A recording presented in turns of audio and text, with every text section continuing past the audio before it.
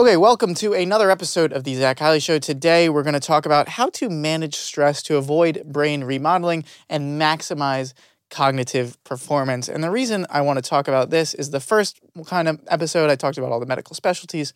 The second one, I talked about ways to study better.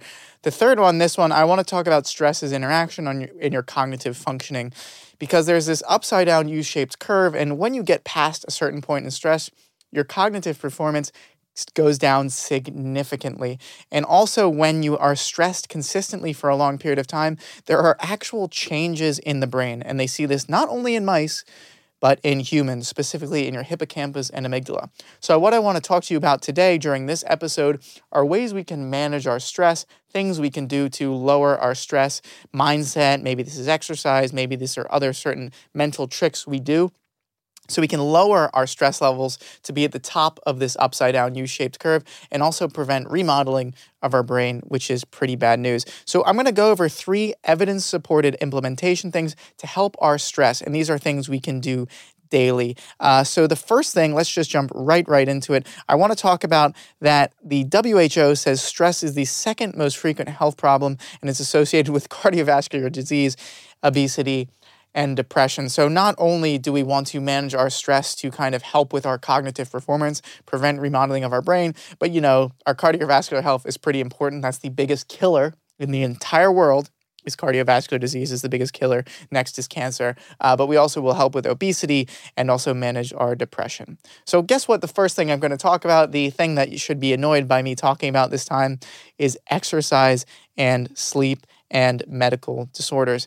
As always, when you get these things in order, it should help these other things get managed. There are a couple of studies that show people who exercise are less stressed. People who sleep more are less stressed. And also then if you have your general clinically significant conditions under control, your stress levels should be under control. So don't try to pull the levers, which I'm going to talk about, which are around different ways and methods around thinking, before you get your sleep, before you get your exercise, and before you get your physical health under control. If you have a psychiatric condition, maybe this is anxiety, right, or depression, or maybe a few of you actually have psychotic conditions. These should be conditions that are managed. Of course, this is no medical advice. Speak to your doctor before doing anything, right? But these should be conditions that are managed and maximized to the most benefit, to the most improvement of your health before you even start to attack these mental tricks and these mental models. I just want to go over 2 or 3 quick studies, and then we'll jump into the medical tricks that we can do, the mental tricks we can do. So in one study, college students participating in certain activities were questioned on mood and anxiety before and after class. Swimmers had an unusually positive before swim mood and reported less tension and confusion after swimming. Yoga participants were significantly less anxious, tense, depressed, angry, fatigued, and confused after class than before the yoga class. So how much exercise should we be doing? Well, that's really person to person. And again, speak to your doctor before you do any kind of exercise. But the American Heart Association recommends at least 150 minutes per week of aerobic activity, like walking or tennis doubles, or 75 minutes per week of vigorous aerobic activity, and this could be running or tennis singles. A combination of aerobic and vigorous aerobic activity is preferable. They also recommend muscle strengthening at least 2 days a week, less time sitting, what I'm doing right now, and increasing intensity of all of the above as you can, because they actually showed a dose-response curve, which means the more of this thing you do in regards to outcomes such as cardiovascular health, depression, and early mortality, early all-cause mortality, which is huge. And again, these are associations, but the associations I think they say even at one point in one study that the exercise can even relate to causality, which is a big statement to make, right? Because we need certain things before we can make the jump from association to causality. We need to make sure these things are not random events, that it is statistically significant. We need to make sure that it's scientifically reasonable, right? We need to make sure that these things make sense, and we need to make sure, of course, that we have the evidence to support this, that this is maybe a cause and not just association. Okay, so now that we've talked about that, and those are the first things you want to get in order, remember, exercise, sleep, and your other general health conditions, let's talk about a few other things that most people kind of will be able to fix and get in order to reduce stress, prevent this brain remodeling, and also get some better cognitive performance. Okay, so the first thing when I think about lowering stress and based off the research is alcohol and caffeine in the general public. Number one, alcohol makes your sleep worse. There's evidence that shows just one drink a night before night will make your sleep significantly worse. Alcohol also affects certain structures in your brain, and these changes accumulate over time, right? The more alcohol you drink. So the first lever I would pull would be alcohol. The second lever is caffeine, right? Caffeine has this magical way of making us feel a little bit more stressed out, a little bit more anxious, and you really need to figure out who you are as a person. For example, if you're generally a high-strung person, you probably shouldn't drink that much caffeine in the morning because this will just increase the high-strungness that you are. So you've fixed your sleep, you've fixed your health to the best degree you can, and you've started exercising. The next thing I would do is try and cut out alcohol if you're feeling too stressed, and also try and cut out caffeine if you're feeling too stressed. The next thing we're going to talk about, and these are important things, and we're going to delve deeper into these things, are positive mindset, eliminating negative thinking, and focusing on positive thinking. So the first thing I want to talk about is eliminating negative thinking. And you've probably heard of these things before: filtering, magnifying, and focusing on the negative. So filtering is, for example, someone says, you're really, really good at tennis, but you need to work on your forehand, and also you should work on your footwork. And you only focus on the negative. So you only focus on, oh, you should focus on your footwork. Oh, you should really work on your forehand or something like that. This is a habit that we all fall into. Occasionally, someone will give you feedback and you focus significantly on the bad things. Try not to focus on the bad things, right? Try to focus more on the good things, on the positive. Of course, constructive criticism you shouldn't ignore, but if someone is just being generally mean, there's no need to focus on those things. Focus more on positive thinking, okay? So magnifying is another thing. Like, so for example, if someone says, these are often YouTube video titles, right? And something maybe I even do, right? If you don't sleep, life's going to be bad, right? If I say something like that, you may magnify this to say, like, if I don't sleep properly, it's over. I'm going to die. I'm not going to be able to think properly. I'm going to have an unhappy life and everything will be bad. It's probably not true, right? If you can slowly change your sleep, even with bad sleep, your life probably isn't going to be awful. It's not going to kill you tomorrow, right? So, and I'm not saying don't sleep, because maybe if you don't sleep for a certain amount of time, you actually can die. But again, don't worry about that. Stop magnifying things to the worst possible scenario. Just because you got a C on your test, the world isn't going to end. Just because you asked someone out and they said no, you aren't going to be shunned from the community, right? Don't go down these steps. Oftentimes, people really, really don't care about what you're thinking, and they're not thinking about you all the time. So don't think they are, and don't magnify things to the extremes. Finally, focus on positive thinking. It's a magical, magical thing when you can start focusing on the good things going on in your life. Oh, the temperature outside is really nice. Oh, it's amazing that I have use of all 4 of my limbs. It's amazing that my mom and dad are still alive. It's amazing that I'm able to kind of go to this school and practice medicine and learn to study these amazing, really cool things. I live in a country that has relatively good freedom, right? I'm not at worry for my life or safety. I have a roof over my head. I have access to food. These are all amazing things that I cherish dearly. And if you can start to think about the positive things and focus on the positive things, your happiness will improve and you will be less stressed out. Personalizing is another thing we fall into often. And personalizing is saying everything is my fault. So for example, which might be good sometimes when you're trying to improve, but for silly things, it really, really can't do it. This is a thing that sometimes kids do, right? When their parents get divorced, sometimes they blame it on themselves. My parents got divorced because of me, and they're so sad, and of course they're sad, but usually it's not often the kid's fault, right? It's not completely the kid's fault. They shouldn't put all the blame, all the onus on themselves, and it's actually not healthy for them to do that. They'll be more stressed out and more sad, and it's really a bad thing to personalize everything to yourself. Sometimes things just happen.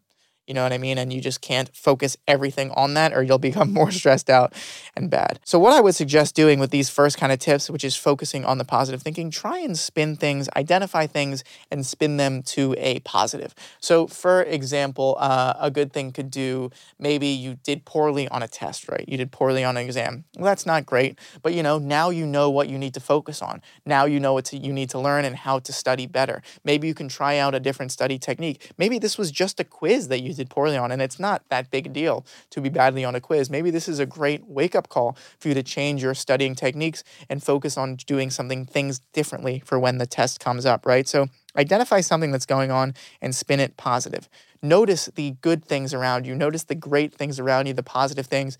I guarantee you there are good things around you. And try to spin things to positive even if they seem really, really bad. And when you get good at this, I swear it's like a superpower. When you're able to spin things positive, spin away from the negative, it's a great, great technique and strategy you can take throughout your entire life. And also, people just like it more.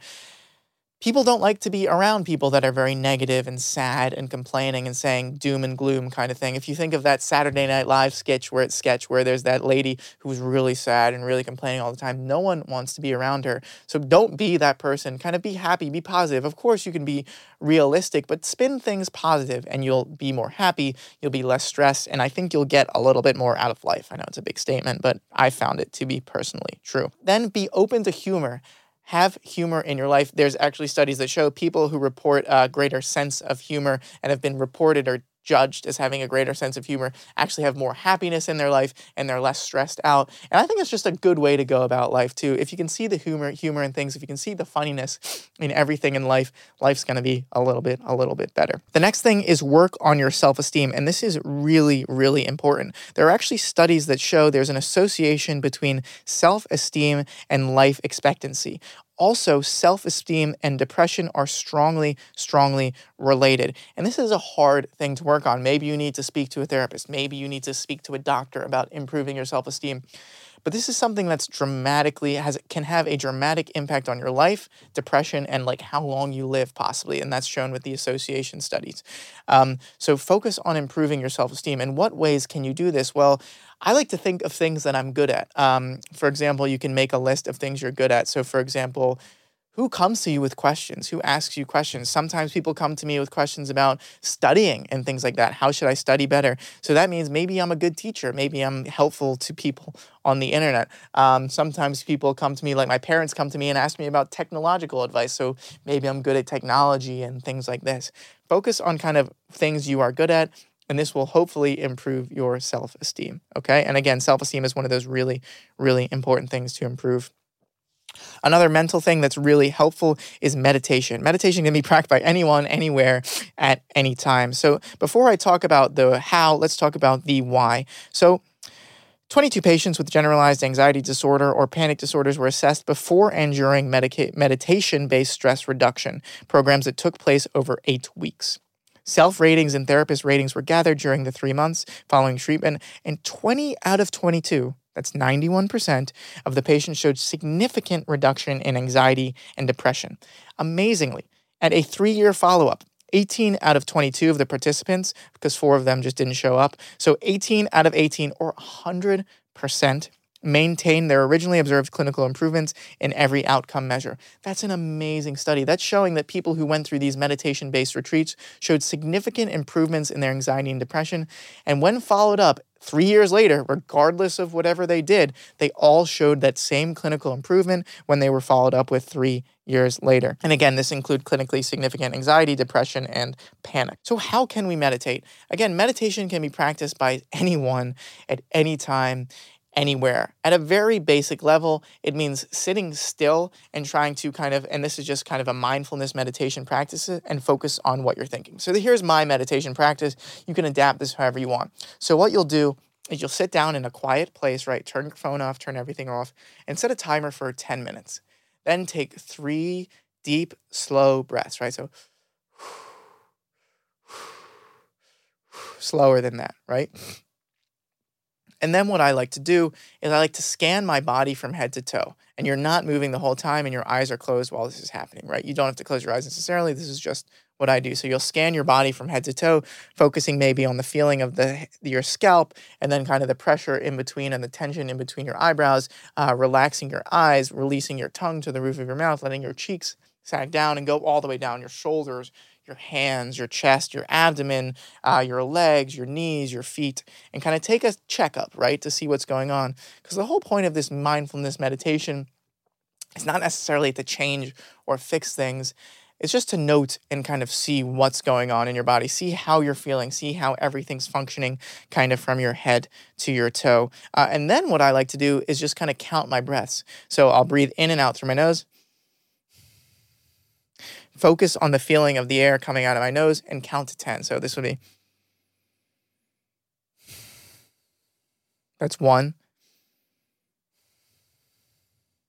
that's 2, and you go all the way up to 10. And then you can just repeat that and really try to pay attention to thoughts and things that come into your head. Notice these thoughts, but let them kind of go by you. If you're thinking about things you're going to do later, if you're thinking about things you previously did, try not to latch onto these things. Try to kind of let them go.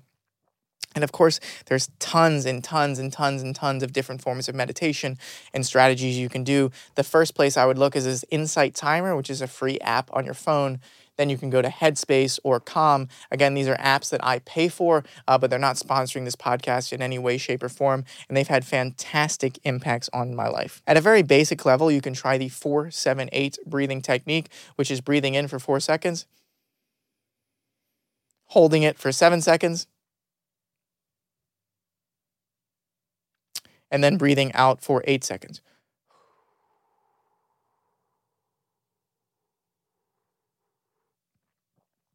And then repeat that 3 times. And this is a really, really good breathing technique. This is actually evidence-based breathing technique that people can use to reduce anxiety and feelings of kind of craziness. You can almost tell it in my voice right now.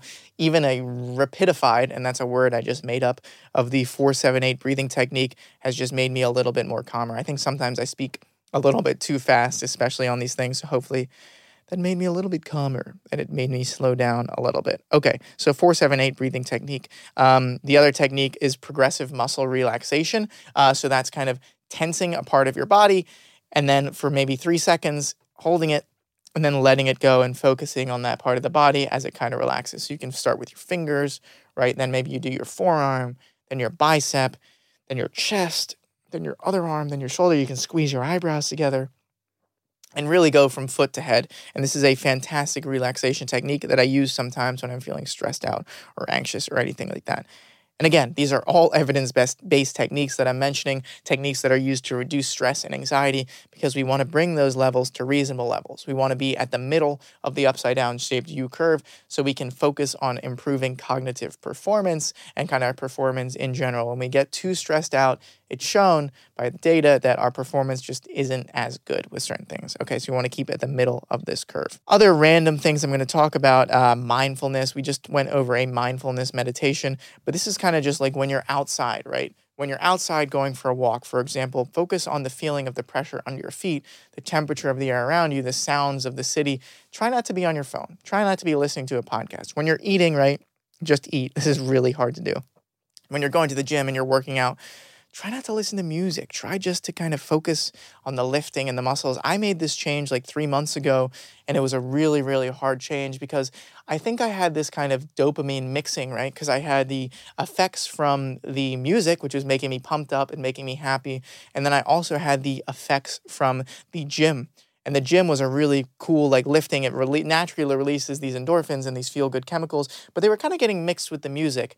And when I tried to just listen to music, or when I tried to just kind of focus on my lifting and stuff like that, I didn't feel as good as I normally feel. And that's because I was depending on them to be mixed together. About a month after kind of just working out, I started to get that feeling back, that good, happy endorphin feeling, those rushes that you get kind of from doing really hard workouts. And now I don't listen to any music when I'm at the gym or anything like that. Another good thing to do is journaling. So my journaling practice is just 5 minutes after I wake up in the morning, and I'll write 1 big goal for the day, 2 things I'm grateful for, 3 small tasks, and then a brain dump. And the brain dump is literally anything. It could be a bullet point about something cool or funny or interesting that I saw in the hospital. It could be a bullet point about a recent interaction I had with my family or someone I'm like in a relationship with or whatever. It could be anything. It's just kind of a little bullet point note. And it's good because you do feel better. And that's why it's called a brain dump. Just like the other dump, you usually feel better after it.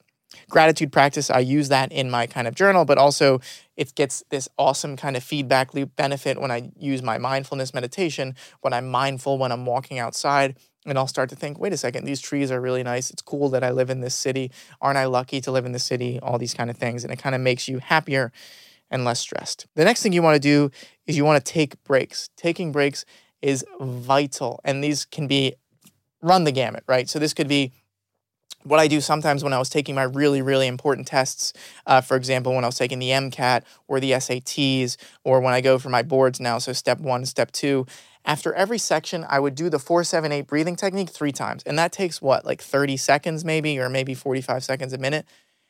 And there are no studies, unfortunately, for this one. There's no evidence for this, but I'm pretty sure my performance went up because of it, because I would take that break, because I would wipe the slate clean of the thing I just studied. Maybe the section I was just on stressed me out. I was ready and prepared to attack the next session well.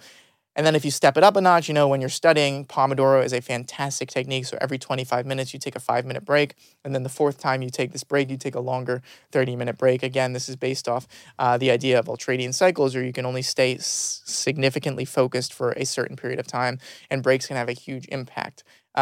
Otherwise, it's good to take maybe at least a half day off, or preferably a day off every week when you're studying or working or something like that. It's a good way to reset. I talk about occasionally what breaks are best, but I like outside time. I like being in nature. I like exercising. I like hanging out with friends and things like this. I like to avoid alcohol. I like to avoid looking at TV screens. I like to avoid staying up super late at night. And those kind of things, because I don't feel like I get the biggest benefit when I come back to. So if I have a full day of like spending outside and exercising, when I actually show up to do my studying or my test or whatever the next day, I feel much, much better than if I sat inside all day and like ordered pizza and like watched a movie and then like drank like a couple beers at night or something like that. That makes me feel kind of much, much worse. And I want to talk about one quick study to show how powerful the outside nature time is. So outside nature time is huge, and it has a fantastic impact. And Nature, see what they did there, actually did a study on this, and they looked at nearly 20,000 people and their exposure to green spaces. And they said the likelihood of reporting good health or high well-being becomes significantly greater with contact of greater than 120 minutes of time in nature, with a positive association peaking between 200 and 300 minutes of time in nature per week. This was consistent across key groups, including older adults and those with long-term health issues. And you're ready for the ultimate combination: exercise and outside time. This might be a run. This could be doing yoga outside in the park. This could be anything. But outside time is one of the biggest changes I've made in my life, I'd say, in the past 1 or 2 years. And I'm so, so happy I did. I feel better. Of course, maybe it's because I think you'll feel better, and I do feel better, but I think the outside time, sunlight has a magical, magical effect. There's actually studies that show people that are in a higher latitude condition, or location, so that means they have less direct exposure to sunlight, are more likely to be depressed and have kind of these anxiety disorders and things like that. And again, correlation does not mean causation, so who knows if this sunlight is actually directly related to these people being sad, more sad or less sad, but it's something to keep in mind. What I'm doing right now is I try to make sure I go on at least one walk every day in the morning, and that's about 10 to 15 minutes outside, getting some sunlight in my eyes, not looking at it, but kind of walking around the sunlight. I try to read outside as much as possible. So usually I have like an hour break or 2-hour break throughout the day, and I'll spend that time kind of outside reading. If I can eat lunch outside, that's an additional benefit. And what I've started doing on the weekends, much, much more, is going for long hikes in nature, because that's the double winner combo, right, of exercise and nature time. Or I'll bring a blanket outside into the park and like read or study outside. Why can't you study outside, right? I don't like to mix my relaxing locations with my study locations. So if I'm studying outside, maybe I'll sit on a bench in the park as opposed to lay down on a blanket or something like that, because classical conditioning is a thing, right? Classical conditioning is an important thing. And if you want to spend your time relaxing, and your time relaxing is on this blanket in this certain area of the park, don't bring your work to that blanket in the certain area of the park, because you want that time to be focused on kind of chilling out and relaxing. Okay, this is a shorter one. Usually I know my podcasts are longer, but these are just 3 evidence-based techniques to kind of focus on improving your stress, bringing yourself to the middle of that upside down U-shaped curve, trying to stop this remodeling of our amygdala and our hippocampus, and improving cognitive performance. So, okay, what are we going to do? In summary, we're going to get our sleep in order. We're going to get our exercise in order, and we're going to get our general health conditions in order. The next thing we're going to do is we're going to try and cut alcohol and caffeine if we can. We're going to have a positive mindset, eliminate negative thinking, focus on the positive thinking. We're going to get rid of thinking about the worst case scenario, and we're going to spin things positive. We're going to work on our self-esteem by focusing on the things we're good at and talking to people that make us feel good, right? As opposed to associating with people that make us feel not so good. Maybe we'll start meditating. This could be 5 minutes a day. This could be 10 minutes a day. This could be maybe 20 minutes a day, which is my practice right now. And meditation, again, can be done anywhere, at any time, at any place. Maybe we'll do the 4-7-8 breathing technique or we'll do progressive muscle relaxation, or just kind of a mindfulness meditation. Other things we might do to kind of help with our stress: we might journal, we might focus on our gratitude, we might take breaks, and finally, we'll spend time outside in nature, because there's good evidence that shows the more time you're in nature, the more subjectively happy and less stress you feel. So spend some time outside. But that is it. Thank you so much for making it to the end of this podcast episode. And if you liked it, please leave a review. Please send it to your friends and tell me what you want to hear. What do you want to hear about? Do you like this format of podcast? Do you prefer when I just interview people? What do you think I should do? Because I'm having a lot of fun doing this. This is kind of nice. It lets me just kind of free talk as opposed to having those YouTube videos, which is like, but yeah, that's it. Thank you so much for watching, listening, whatever you're doing. And I'll see you